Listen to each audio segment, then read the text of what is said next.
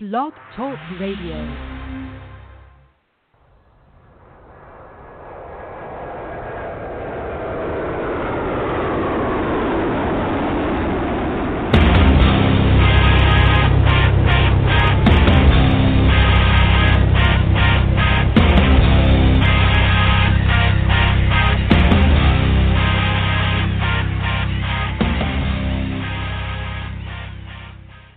Happy Friday, everybody. Welcome to the Michael Cutler Hour. I am your host, Michael Cutler. It is Friday. It is December the 4th, 2020, and I'm happy that you could join me. I hope you all had a terrific, pardon me, once in a while Kermit the Frog sets up shop in my throat, especially after dinner. So here we are. I apologize. But I hope you folks all had a wonderful Thanksgiving last week. And I decided to take last Friday off, time off for perhaps bad behavior, but I'm back today. And as I say, happy to join you. There is so much going on.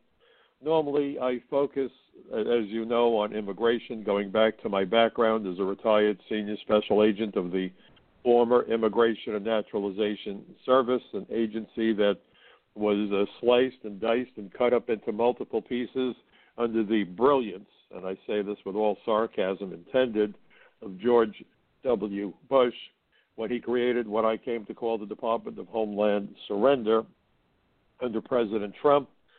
Many things were done that we were told could not be done, should not be done, the construction of the wall, emphasizing immigration law enforcement, protecting jobs for Americans. Boy, you could see why Americans are so angry with Donald Trump actually looking out for Americans. I guess it's kind of like being part of an abused family where you're used to getting beat up, and when finally the beating stopped, you don't know what to do. I'm not going to say that Donald Trump was the perfect president, but when you look at what he did on so many issues to try to increase wages that Americans earned, and he succeeded, to reduce unemployment, which he succeeded at doing, including among America's minorities, again, another success story, tackling China and its goals of taking over the world, committing espionage against America, and not just stealing military secrets. That would be horrendous enough, but industrial secrets, manufacturing secrets. They want to dominate the world. But China, the idea of compromise is you will do it our way and we will do it our way, with all that emphasis in their voice. So you finally have a president who says enough. And you have the media and many corporations, especially at the very top, thrilled to sell out our country to China. They're looking for short-term goals and have no ability to look down the road. Pardon me, I apologize. They have no ability to look down the road at where this lunacy is liable to lead us. China is building up its military, creating artificial islands in the South China Sea, which was illegal. They promised they wouldn't militarize them, but of course the China promises mean nothing. And of course they militarized those islands and then immediately threatened our ships. But we call them our trade partner. And they were given most favored trade status. And you have to ask, what are these people in government doing? They screw over Americans routinely, and it's both political parties. And we're going to talk about something that a member of the United States Senate did, an individual by the name of Mike Lee. Folks, you need to get on this guy. You need to call him. You need to email him. You need to snail mail him. He needs to get no peace and quiet, at least in terms of reaching out to his office and let him know that you're upset. Because what he has done is put forward legislation in the Senate to virtually to bring in virtually an unlimited number of H-1B visa high-tech workers. And we'll talk more about that and the tactic that he used and the tactics of the Democrats, because both parties, there's a lot of collusion. You give those bums an opportunity to screw Americans and they will trip over each other. They love screwing Americans. I think they're really in heat, you know. They're horny as hell and want to screw us. That's how I look at it. Forgive the vulgarity, but what they're doing to us is vulgar. And it's both parties. And it's unacceptable. But they're bought and paid for because, let's face it, political campaign contributions is Orwellian for bribe.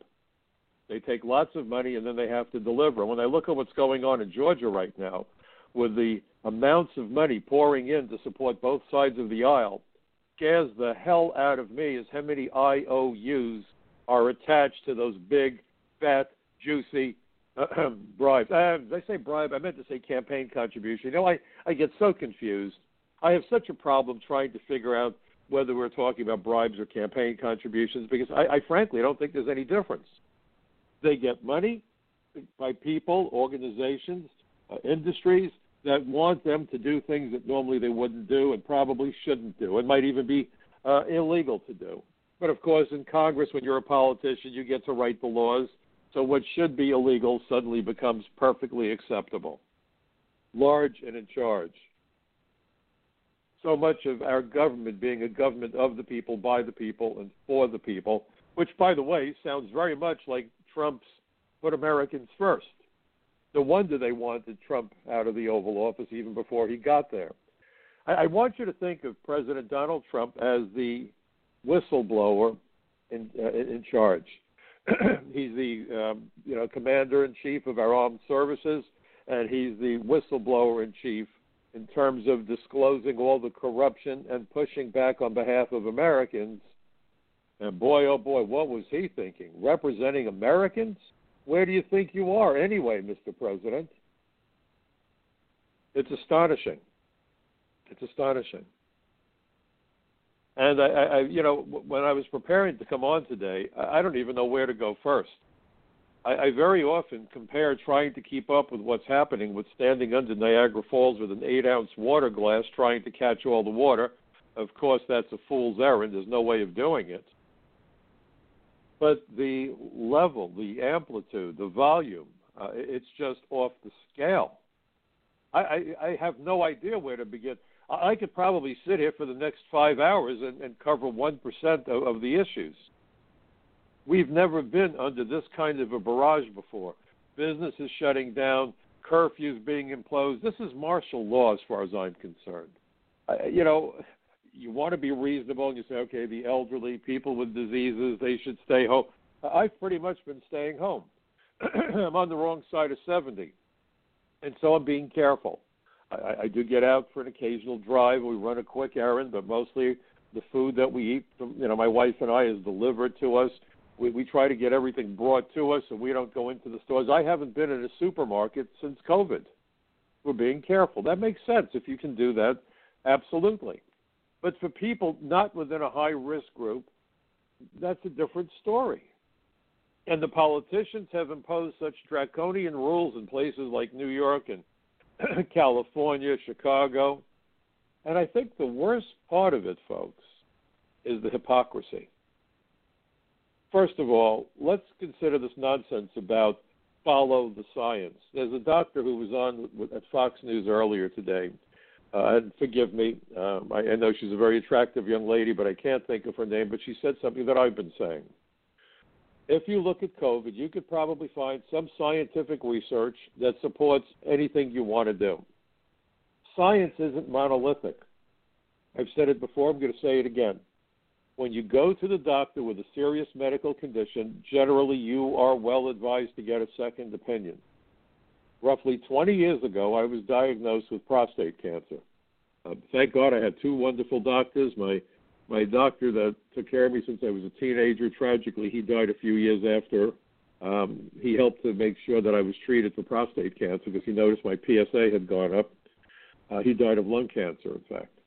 But he took great care of me. I had a wonderful surgeon take care of me. In fact, my surgeon was one of the doctors who devised the PSA test. He's the head of surgery, urological surgery at a major hospital, chairman, or he was the chairman of urological surgery at Columbia School for Surgeons. So this guy was no lightweight. And he came highly recommended by a colleague. Another doctor at the hospital said, this is the guy you go to. Don't let anyone else look at you. This is the man you want. And initially I was told that I had a precancerous condition. He told me to come back in 90 days. He said, not 91 days, 90 days. Do not mess around with this because this could become very serious. Well, 90 days later, I got that diagnosis that nobody wants. It was cancer. But the first thing he said to me is, Mr. Cutler, before you decide on whether or not you want me to do the surgery, I'm going to tell you right now, I want you to go and get at least a second, if not a third opinion. Now, this guy was at the top of the game, the best of the best. And he himself said to me, I am not going to agree to do your surgery until you see at least one more doctor, which I did. Now, why is that? Because you always want to be careful. And doctors do have differing viewpoints, and scientists have differing viewpoints, and physicists have different theories. It's called the Big Bang Theory, not the Big Bang Fact, for a reason. We have lots of theories, but little certainty in science. And the more we learn, the more we know what we don't know. That's why Voltaire very wisely said that you judge a person's intelligence by the questions they ask. When Schiaparelli first looked at Mars and thought he saw canals, he was an Italian astronomer, we had no idea what we were dealing with. We knew that was another planet. We knew that was a world up there. But what we knew was very little. And then eventually, when we sent spacecraft, the first photos that we got of Mars were very grainy. It showed craters. So now the question is, well, what's in the atmosphere? What's the temperature? What's the weather like? How much radiation? So once we got those answers, our scientists devised more questions and sent ever more sophisticated space probes and robots to Mars. Same thing when we sent probes out of the solar system.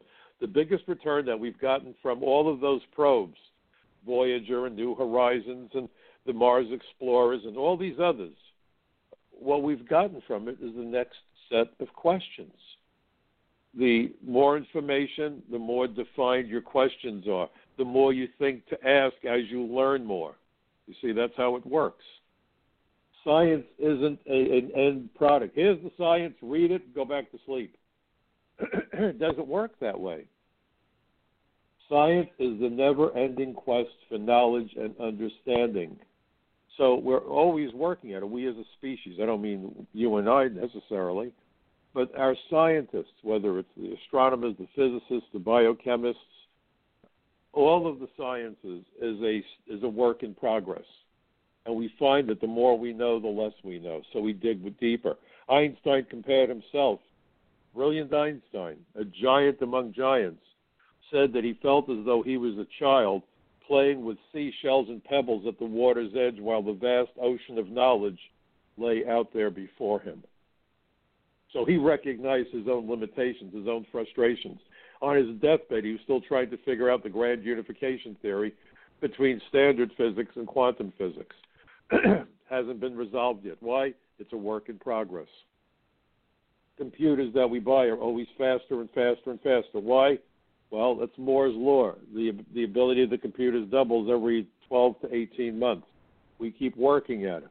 So when people say to you, follow the science, what's science? And Fauci's been bouncing back and forth like a droplet of water on a hot griddle. Wear masks, don't wear masks. Social distance, don't social distance. Keep the schools open, keep the schools closed. Who the hell knows? Back and forth. Show me 10 experts, and they'll show you 11 opinions. That's where we are. But there are common sense things we can do that certainly aren't harmful. Washing your hands carefully with good antiseptic soap, that's not a problem, and it's a no-brainer with everything going on. Staying away from people, that's a no-brainer. If you're particularly vulnerable, stay home. That's not a problem. Understand what we're saying. But closing down schools and then they come up with this idiotic curfew?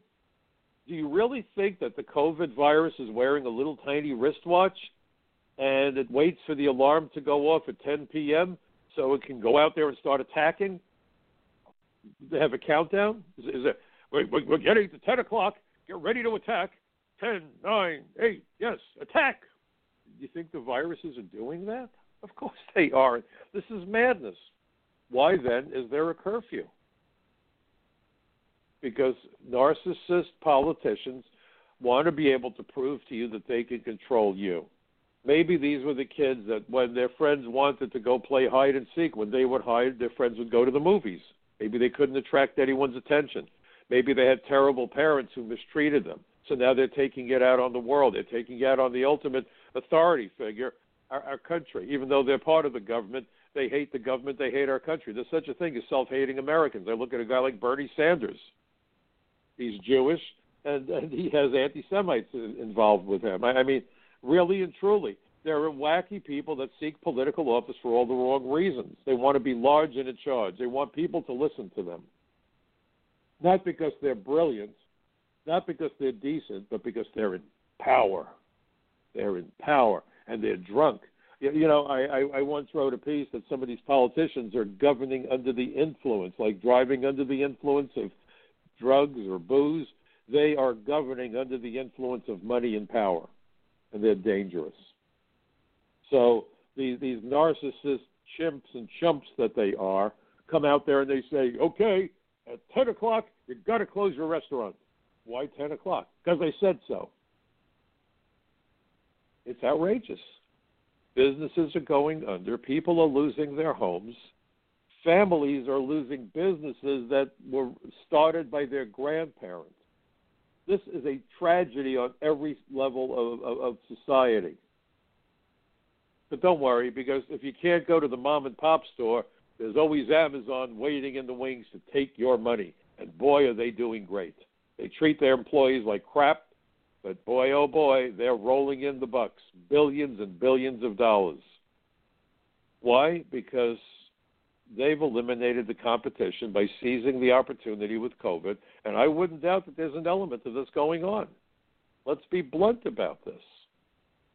COVID has given politicians the ideal justification to stomp on us, to take away all of our expectations of freedom as Americans.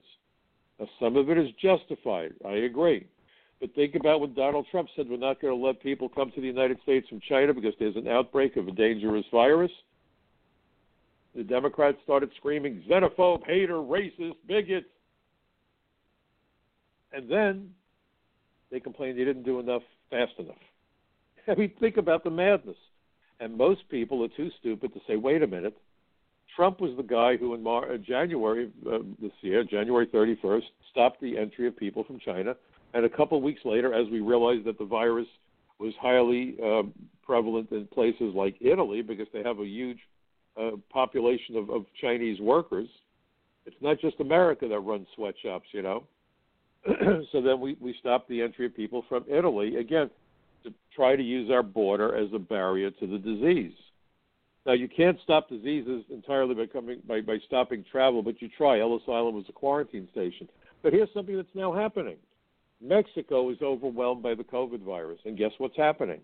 Mexicans are coming into the United States to be treated, overwhelming hospitals in places like El Paso, Texas, right across from Ciudad Juarez. Why is that? Well, Mexico can't deal with these people. Are they going to die? No. They go to America because they know that in America you walk into an emergency room, you have to be treated whether or not you have the financial wherewithal to pay for your treatment. So these are the issues that we're dealing with, and you have Joe Biden standing in the wings, and I'm certainly not convinced that this was a legitimate election. When you look at all the evidence out there and you look at all of the stuff in the media, understand that the media has been anti-Trump since the day before he was elected. Again, he's the whistleblower. He was the outsider that said we're going to secure the borders, and he will be looking at all the stuff with a fresh view, and he isn't beholden to the contributors the way that the other politicians are. You know, what do you give the man who's got everything besides penicillin? Trump is kind of that guy who has everything. So that made him dangerous. He's an outsider, didn't need their money, talked about securing the borders, talked about stopping China from doing what they've been doing to us. Do you wonder why he's got so many people agitated? So what do? The media selectively informs the public. And I would submit, folks, that what the news media did in not reporting, for example, on the allegations against Joe Biden's son, Hunter Biden, and the laptop, constituted election meddling. Now, why do I say that? Because when you go to vote, you go in with the idea about the information that you've gained about the candidates, and then you make an informed decision as to which of the two candidates you like better or dislike less, you know, whatever.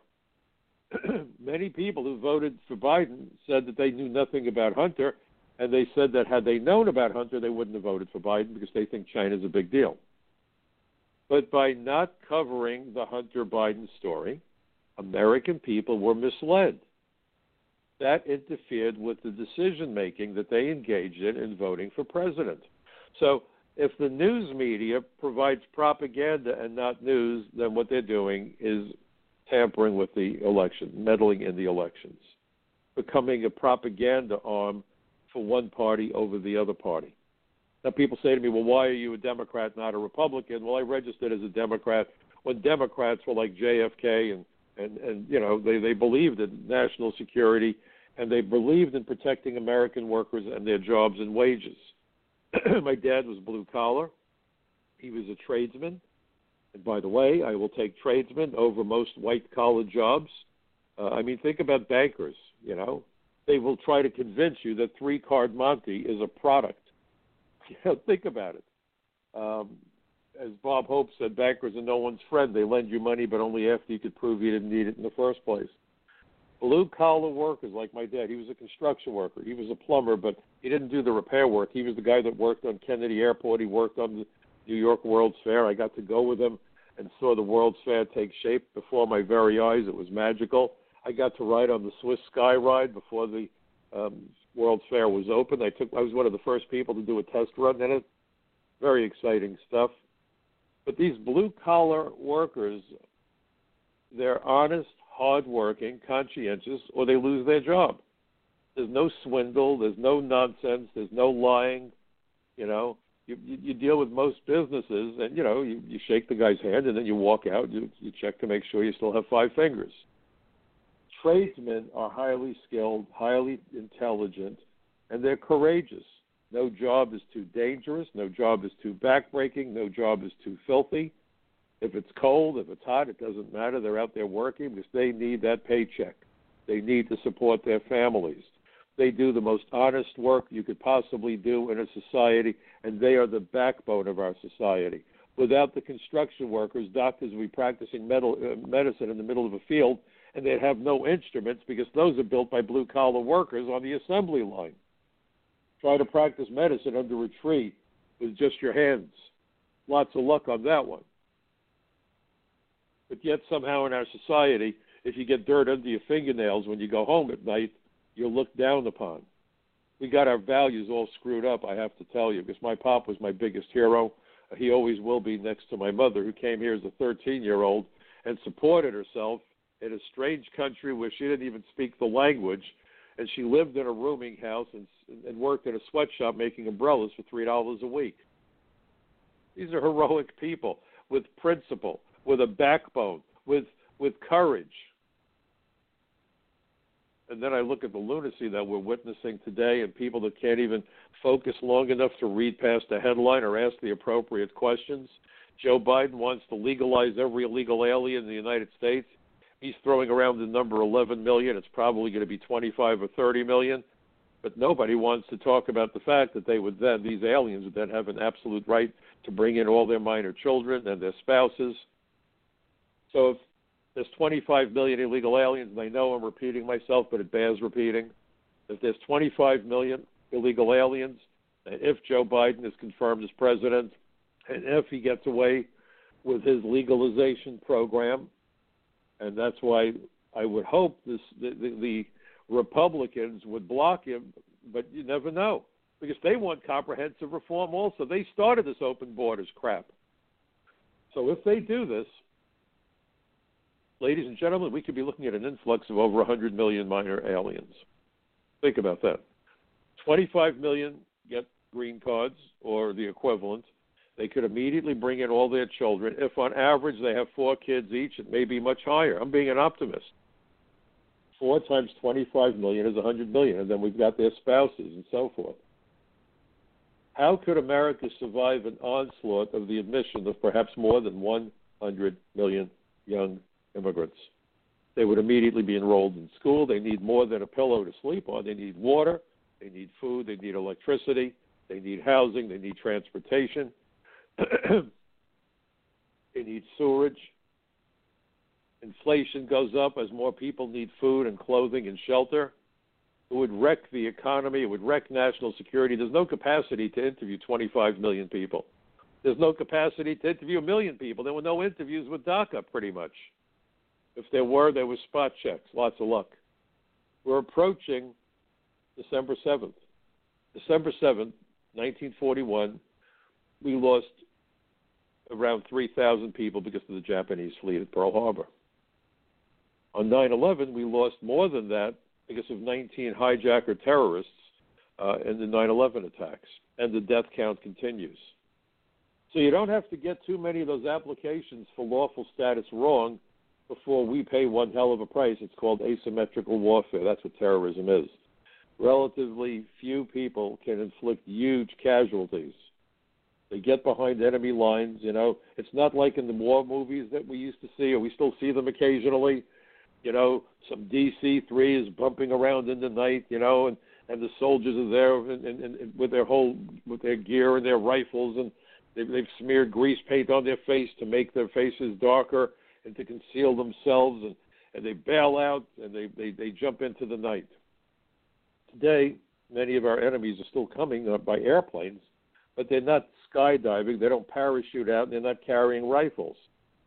They're sitting in coach or maybe even first class on an airliner that lands at one of America's many international airports, and then they disappear into our communities, and they wait for the day that they get a tap on the shoulder or a phone call or an email or some other communique that calls them to action. And even if they don't carry out attacks, you know, there was only 3 Apollo astronauts per flight that went to the moon, while there were tens of thousands, maybe hundreds of thousands of scientists, engineers, and technicians who stood behind them, a big army of people with just a few people in that capsule. Similarly, many terrorists will never pick up a gun. Many terrorists will never detonate a bomb. Many terrorists will never stab or shoot somebody, but they will do other things to support the terror mission, raising money, doing surveillance, providing a bed for a stranger who comes to the United States and needs someplace to hide out while he or she goes about the deadly business of preparing the next attack. So many are coming through international airports with visas. Many of them, or some of them, may be running our borders. They're stowing away on ships. There's no shortage of ways of gaining entry into the United States, and that's why the 9/11 Commission, to which I provided testimony, said, you know, interior enforcement is critical. And what do we have in America? Sanctuary cities that harbor and shield illegal aliens who came here illegally for God knows what reason. And somehow we're supposed to be happy, just like we're supposed to be happy that rapists and murderers and gangbangers and drug dealers are being turned loose because of COVID. We'll turn them loose. We don't want them to get sick. No, better they should go out there and kill and rape. Are you crazy? We've lost our mind as a country. And then you've got to call into question the validity of the election process, because this is a republic. And what that means is we don't do majority rule. You know, you don't get a phone call and some guy in Washington saying, we want to go to the moon, do you vote yes or no? That would be a direct democracy. We don't do that. We have elected representatives who vote on those measures on our behalf. 435 members in the House of Representatives and 100 senators. And if the Democrats get their way, there'll be 104 senators, 2 more from Washington, D.C., and 2 more from Puerto Rico. And it's all about the political equation, not about are we really representing Americans and providing good, decent governance. No, this has nothing to do with governance. This has to do with the shaft. And it's about bringing in foreign workers, about destroying the American economy. And I wrote a piece not long ago where I said that for Democrats to succeed, and remember, I'm registered as a Democrat, but these folks aren't Democrats. But for the Democrats to succeed, Americans must fail. It is so short-sighted that Americans will say, well, you know, the Democrats are bringing in foreign voters, and that's why they want it. Yeah, that's part of it. But if you can drive down wages, now Greenspan was crystal clear. He said if you could open up the H-1B visa program, then you could greatly reduce wage inequality between Americans with skills and those with lesser skills. How? By flooding America with foreign workers who are willing to accept much lower pay with less in the way of benefits. That's what we're witnessing. This is about saving corporations tons of money. How do they do that? Firing Americans and bringing in third world workers. And this bill that was just voted on in the Senate by a voice vote would do just that. And the House already did this, and I wrote about the House bill. The House of Representatives passed 3 bills last year that were terrible for immigration, and one of them was this Fairness for Immigrant Workers Act, I believe is the name of it. Whatever happened to the Fairness for American Workers Act? Well, now the Senate has voted yes to that bill. And now it's going to go to a conference committee to iron out the differences, and then it's going to go to President Trump. We've got to contact the White House and say, Mr. President, if you vote for this bill, it is a repudiation of everything that you have done. This would show that everything you've done up until now was a sham. Because if we're going to have basically an unlimited number of foreign high-tech workers come to America, it's over. And part of the reason you have people out in the streets rioting, now the riots have calmed down, the lunatics are waiting to see what happens. I assure you if the court decides in favor of President Trump, the crazies will come out of the woodwork again. And the Democrats don't care how many people get killed or how many buildings burn down or how many children are raped or children get shot. You know, Black Lives Matter, the bullets fly, children are gunned down. Where's the demonstrations over the deaths of these kids that are being killed in these tough neighborhoods? Nobody cares. Nobody gives a rat's tail. It's just a way of gaining political power and lots of money from companies that are being shaken down and whose CEOs are cowards and don't have the guts to stand up and say, no, this is a mistake. Every life matters. Every life matters. And I spent many years on the street enforcing our laws, and every time I took a bad guy off the street, I was thrilled because I felt that maybe we prevented some people from getting attacked, injured, or killed. And I can tell you, there was a time, one specific case stands out, but I've been involved in the arrests of thousands. But there was a group, and by the way, the House just voted to decriminalize marijuana, brilliant move. We have a problem with the drug epidemic. How much better can we do than legalize drugs? We've lost our minds. We've lost our moral compass. I don't know what America stands for anymore. But there was this group from Jamaica, and they were very violent. They were heavily armed, and they were selling drugs even to junior high school kids going to school. They had an apartment on the ground floor of this apartment house, and when you went in, it was right in the corner of the building. They took the lock out of the door, so there's a hole.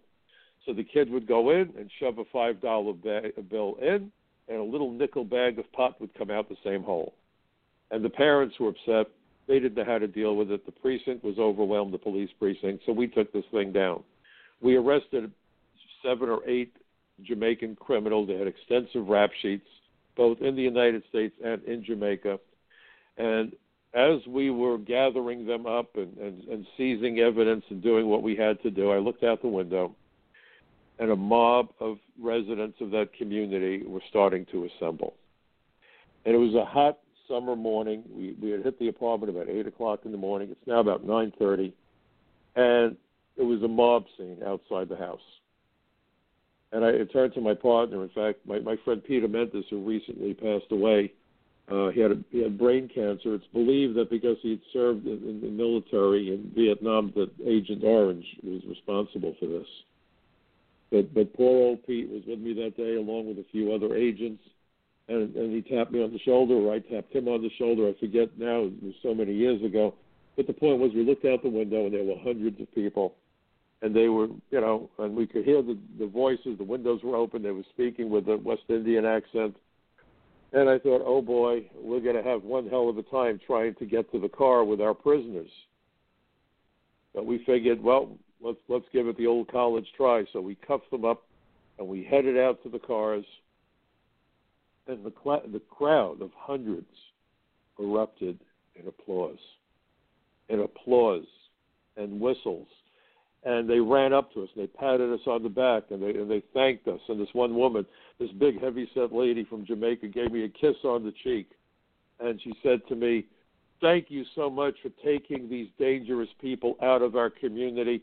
They are a plague, and we were afraid to send our kids to school because of what was going on in that house. We don't know how to thank you. That was the work we were doing. And the people that benefited were the members of the immigrant communities because these bums, the criminal aliens, live within the same ethnic communities. And I don't care what country they're from. I don't care if they're from Israel. I don't care if they're from Italy. I don't care if they're from Jamaica or Mexico or Colombia. I don't care if they come from Ghana or another African country. Because every race, every religion, every ethnicity has the good, the bad, and the ugly. And if you're a criminal from another country, you're going to be in the same community where everyone looks like you. That helps you to hide better. And where you're familiar with the food, the language, the customs, the women, whatever, that's where they're going to be. So the people greatest at risk are the members of the ethnic immigrant communities. And we're being fed this pablum, and no one challenges it. Oh, we've got to protect the immigrants. You want to protect the immigrants, get the bad guys off the street in those immigrant communities. I know, I did this job for many years. Made lots of arrests, took lots of guns off the street. And I'd like to believe we saved a lot of lives in those immigrant communities. Look, our country has the most generous immigration laws of any country. We admit more lawful immigrants every year. I'm not sure what the numbers are this year because of COVID, but normally we admit more than 1 million immigrants. We give them green cards. They're put on the path to citizenship. We generally naturalize something like 700,000 new citizens every year, so many that we can't even do good moral character background investigations, even though the law says we're supposed to. So when you hear this nonsense, oh, immigration agents, they're terrible, they're this, they're that, they're thugs, as Cuomo calls the ICE agents. No, they're not thugs. They're trying to protect innocent people from being hurt.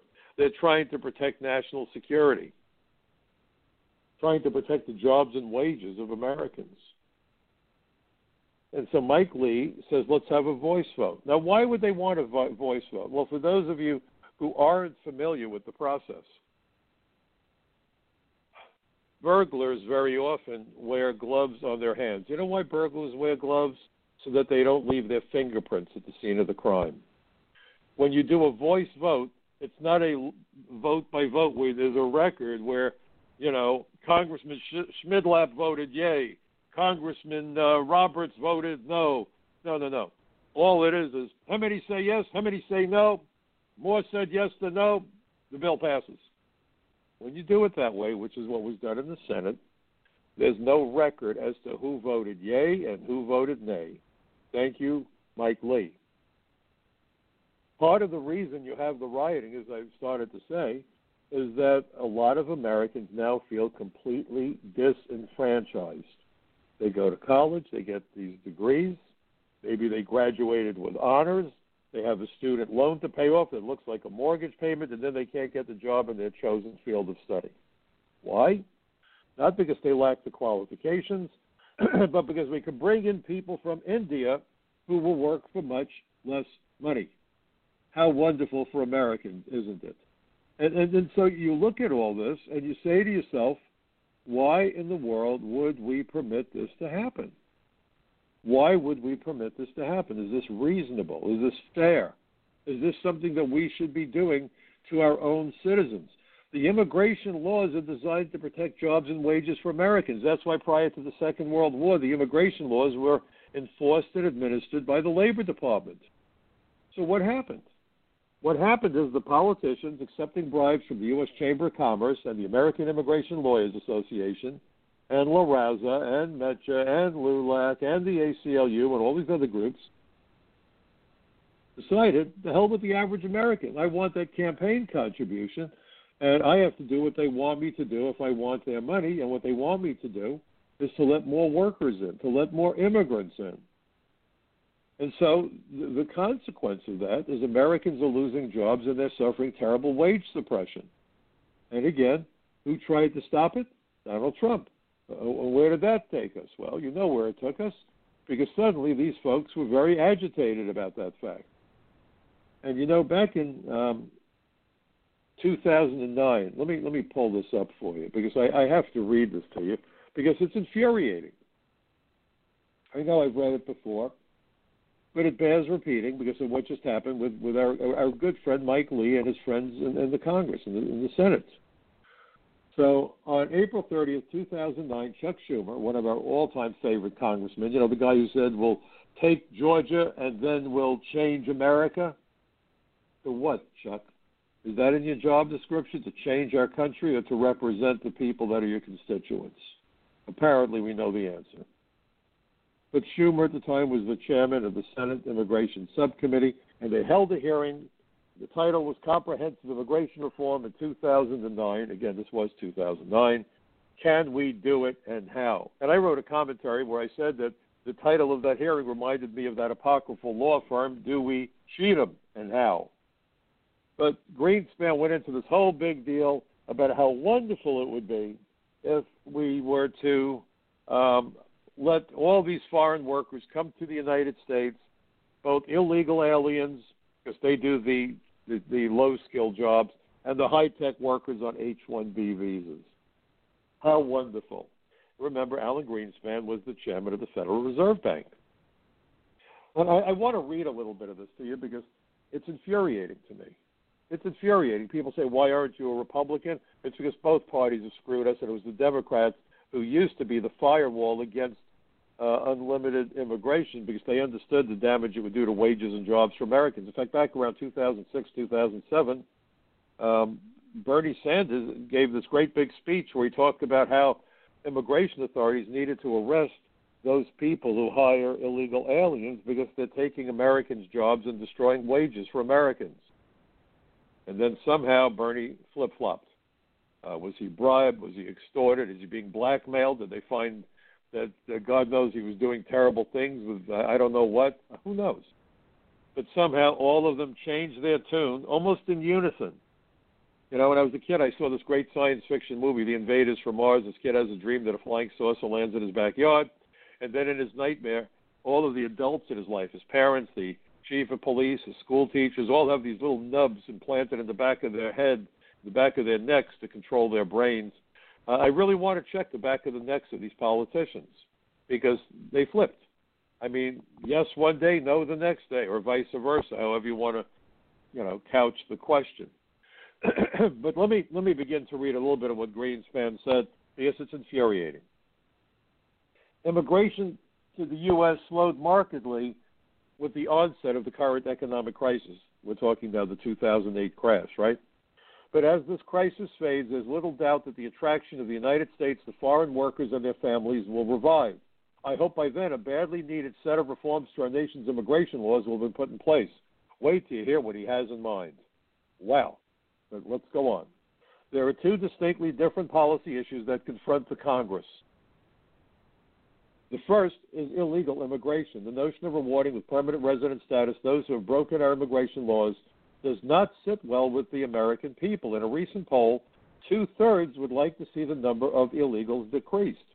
How about that? But you see, if our government really represented us, they would look at that and say, okay, well, that's what we have to do. But they don't represent us, folks. There's your ironclad proof right there. It's a well-known fact, isn't it? But he goes on and says, but there is little doubt that unauthorized, that is, illegal immigration, has made a significant contribution to the growth of our economy.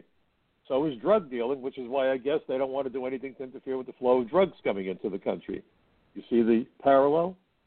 But then he says between 2000 and 2007, for example, it accounted for more than a sixth of the increase in our total civilian labor workforce. We're talking here about illegal aliens. The illegal part of the civilian labor force diminished last year as the economy slowed, though illegals still comprised an estimated 5% of our total civilian labor force. Unauthorized immigrants serve as a flexible component of our workforce, often a safety valve when demand is pressing, and among the first to be discharged when the economy falters. They shouldn't be working here. That's what means illegal, you see. I wonder what Greenspan would think about people who said, screw you, we're not going to pay taxes. He'd say, wait a minute, that's illegal. We engage in asset forfeiture when people have money that's ill-gotten. Why is that? Because it's illegal. But immigration, oh, it's okay. They're a big part of our economy, you see. The hypocrisy is endless. Some evidence suggests that unskilled illegal immigrants, almost all of them from Latin America, marginally suppress the wage levels of native-born Americans without a high school diploma and impose significant costs on some state and local governments. We're talking huge costs on those local governments, folks.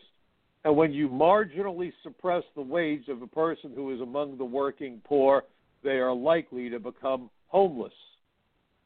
But he doesn't care. He has a mansion in the Hamptons. So what the hey? The little people pay taxes, just like Helmsley said, right? However, the estimated wage suppression and fiscal costs, this is Greenspan now, are relatively small, and economists generally view the overall economic benefits of this workforce as significantly outweighing the costs. Really? How about that? Accordingly, I hope some temporary worker program can be crafted. The second policy issue that must be addressed by Congress is the even more compelling need to facilitate the inflow of skilled foreign workers. Now listen to this. Our primary and secondary school systems are increasingly failing to produce the skilled workers needed to utilize fully our ever more sophisticated and complex stock of intellectual and physical capital. This capital stock has been the critical input for our rising productivity and standards of living and can be expected to continue to be essential for our future prosperity. The consequence of our educational shortfall is that a highly disproportionate number of our exceptionally skilled workers are foreign-born. 2/5 of the science PhDs in our workforce, for example, are foreign-born. Silicon Valley has a remarkably large number of foreign-born workers, and many of them got their PhDs in the United States. But where? In those schools that he alleges isn't doing the job. Most of the foreign students in the United States right now come from China, and that's how they've been able to build up their space program and their military and their industrial abilities. What a bunch of lies.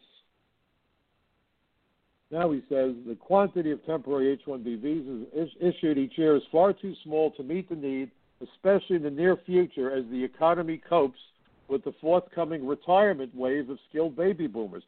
So at that point, they hadn't been retired yet, but we know it's coming. So instead of saying, let's make sure we have American workers to fill those jobs, he says, let's import foreign workers. Why? When I was a kid, I used to go to watch GE College Bowl. The General Electric Company had a program, College Bowl. Alan Ludden was the moderator, and it was a kind of like a game of Jeopardy for college kids, and scholarships would be given out depending on which school won the contest. And why did GE do it? Because when they looked at American school children, they didn't just see consumers, they saw their future employees. Today, if they want to see their future employees, they'd have to hop on an airplane and go to India. That's why. But let me continue on. Let me start with that paragraph again so we don't lose track of what we're saying. The quantity of temporary H-1B visas issued each year is far too small to meet the need, especially in the near future, as the economy copes with the forthcoming retirement wave of skilled baby boomers. As Bill Gates, the chairman of Microsoft, succinctly testified before Congress in March 2007, quote, America will find it infinitely more difficult to maintain its technological leadership if it shuts out the very people who are most able to help us compete. He added that we are, quote, driving away the world's best and brightest precisely when we need them the most. You know what we call the world's best and brightest, ladies and gentlemen? Call them Americans. Americans.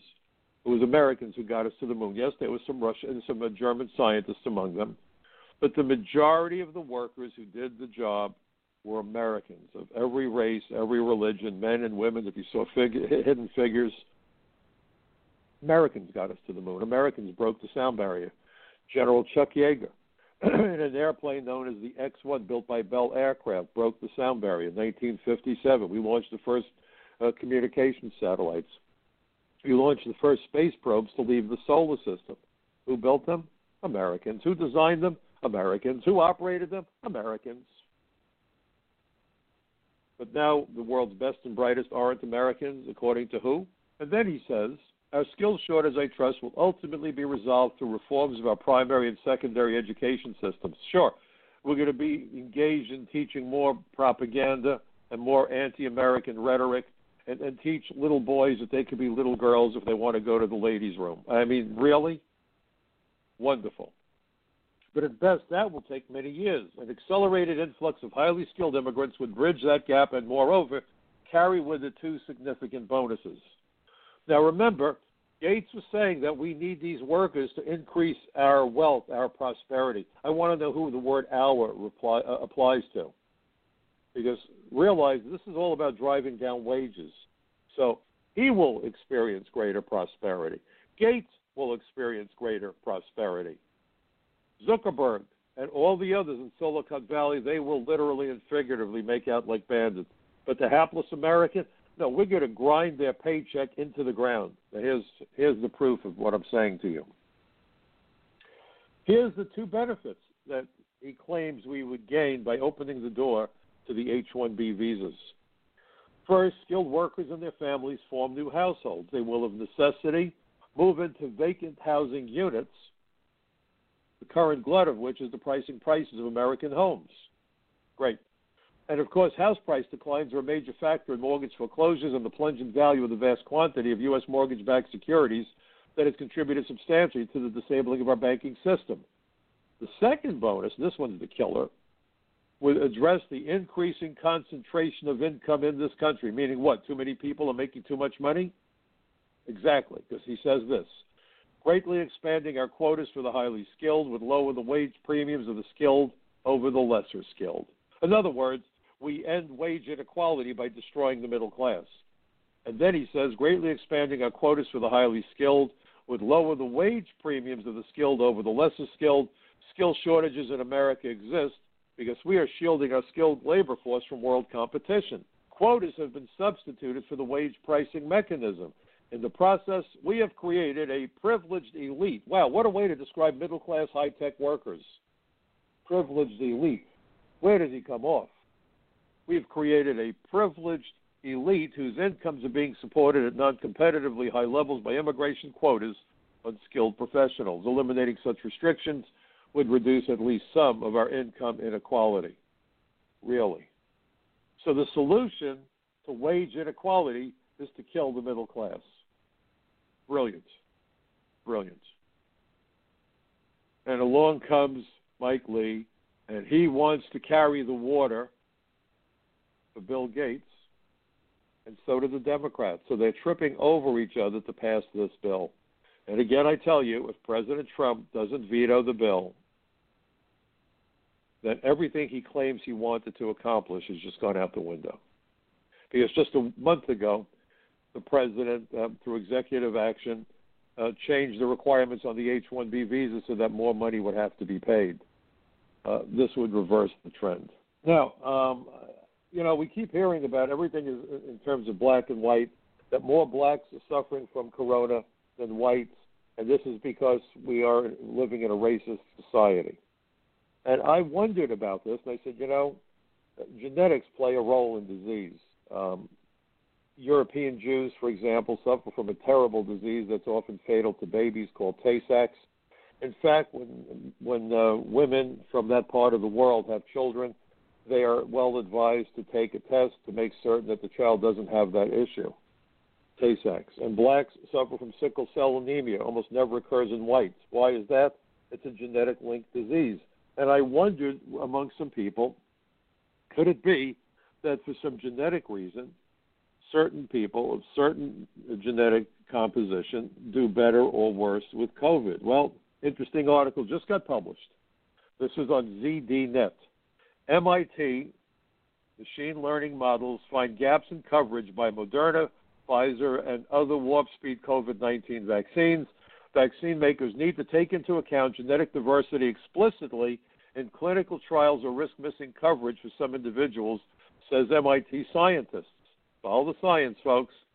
Vaccines to block COVID-19 that are in development by Moderna, Pfizer, AstraZeneca, and others, and that are currently in phase 3 clinical trials may not do as well covering people of black or Asian genetic ancestry as they do for white people, a study released Wednesday by the Massachusetts Institute of Technology indicated. So it's entirely possible that the disparity in outcome and mortality rates have nothing to do with quality of treatment, but with genetic predispositions. Something to think about. But you're not going to hear this in the news. everyone should get the same kind of treatment, irrespective of race or irrespective of anything else. But here we have a situation where scientists doing studies are saying, you know something? For whatever reason, there's a genetic issue here. People of black or Asian heredity aren't doing as well with the vaccine in terms of being protected. Something to think about. And then you look at the craziness of the elections, and we really got to follow this, and I'll tell you why. Because we live in a republic, we don't vote directly. We depend on the politicians to vote for us. The only control that we have over the politicians is our ability to vote them out of office. We can't vote them out of office if they fix the elections, which means they can operate with impunity. And if that doesn't get your motor running, I don't know what does. Final thing I want to mention, because this is just insane. On November 30th, it was around the time of Black Friday, I subscribed to Live Science. It's a good website. It's free. They have lots of interesting articles. If you're into science, you have kids who are into science, check out Live Science, Live, Live Science. So they announced that there was a pandemic board game that was 44% off on Cyber Monday. A board game from China about the COVID pandemic that came from China. You know, there is a Yiddish expression called chutzpah. It's a Yiddish term. And we've always used the classic example of chutzpah as the kid that kills both parents and then goes before the court and pleads mercy because he's an orphan. Of course, he killed the parents. That takes chutzpah. China beat that kid by a country mile. It's because of China that the virus has spread across the world, killed how many hundreds of thousands, perhaps millions of people, sickened how many others, destroyed businesses and economies, caused homelessness and great suffering around the world. And now China is marketing board games about the pandemic. You really cannot make this madness up.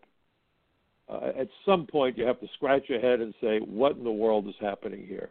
Are we really that stupid? Are we really that crazy? I want to know what kind of a buffoon would give money to China to buy a pandemic board game. Wow, it takes my breath away. We bear a big responsibility to ourselves, to our children, and to their children to become involved in politics. We must have conversations with our neighbors. We must get these politicians to be accountable to us. Look, I hope the Republicans are successful. I'm not going to make any bones about it. I hope that they're successful in their efforts to. I'm trying to bring this up. Hang on 1 second, please. I really hope that we're successful in our efforts to. I'm just trying to get having a glitch here with my computer. Sometimes I really hate my computer, you know that. Anyway, I don't know why this isn't working. We have to be really cognizant of our responsibility to speak openly with our neighbors. We've got to get them to understand precisely what's going on. Make them understand that they can make a big difference. We've got to reach out to these politicians. I don't care if it's Mike Lee or any other member of Congress, any other member of the House of Representatives. They should be looking out for Americans.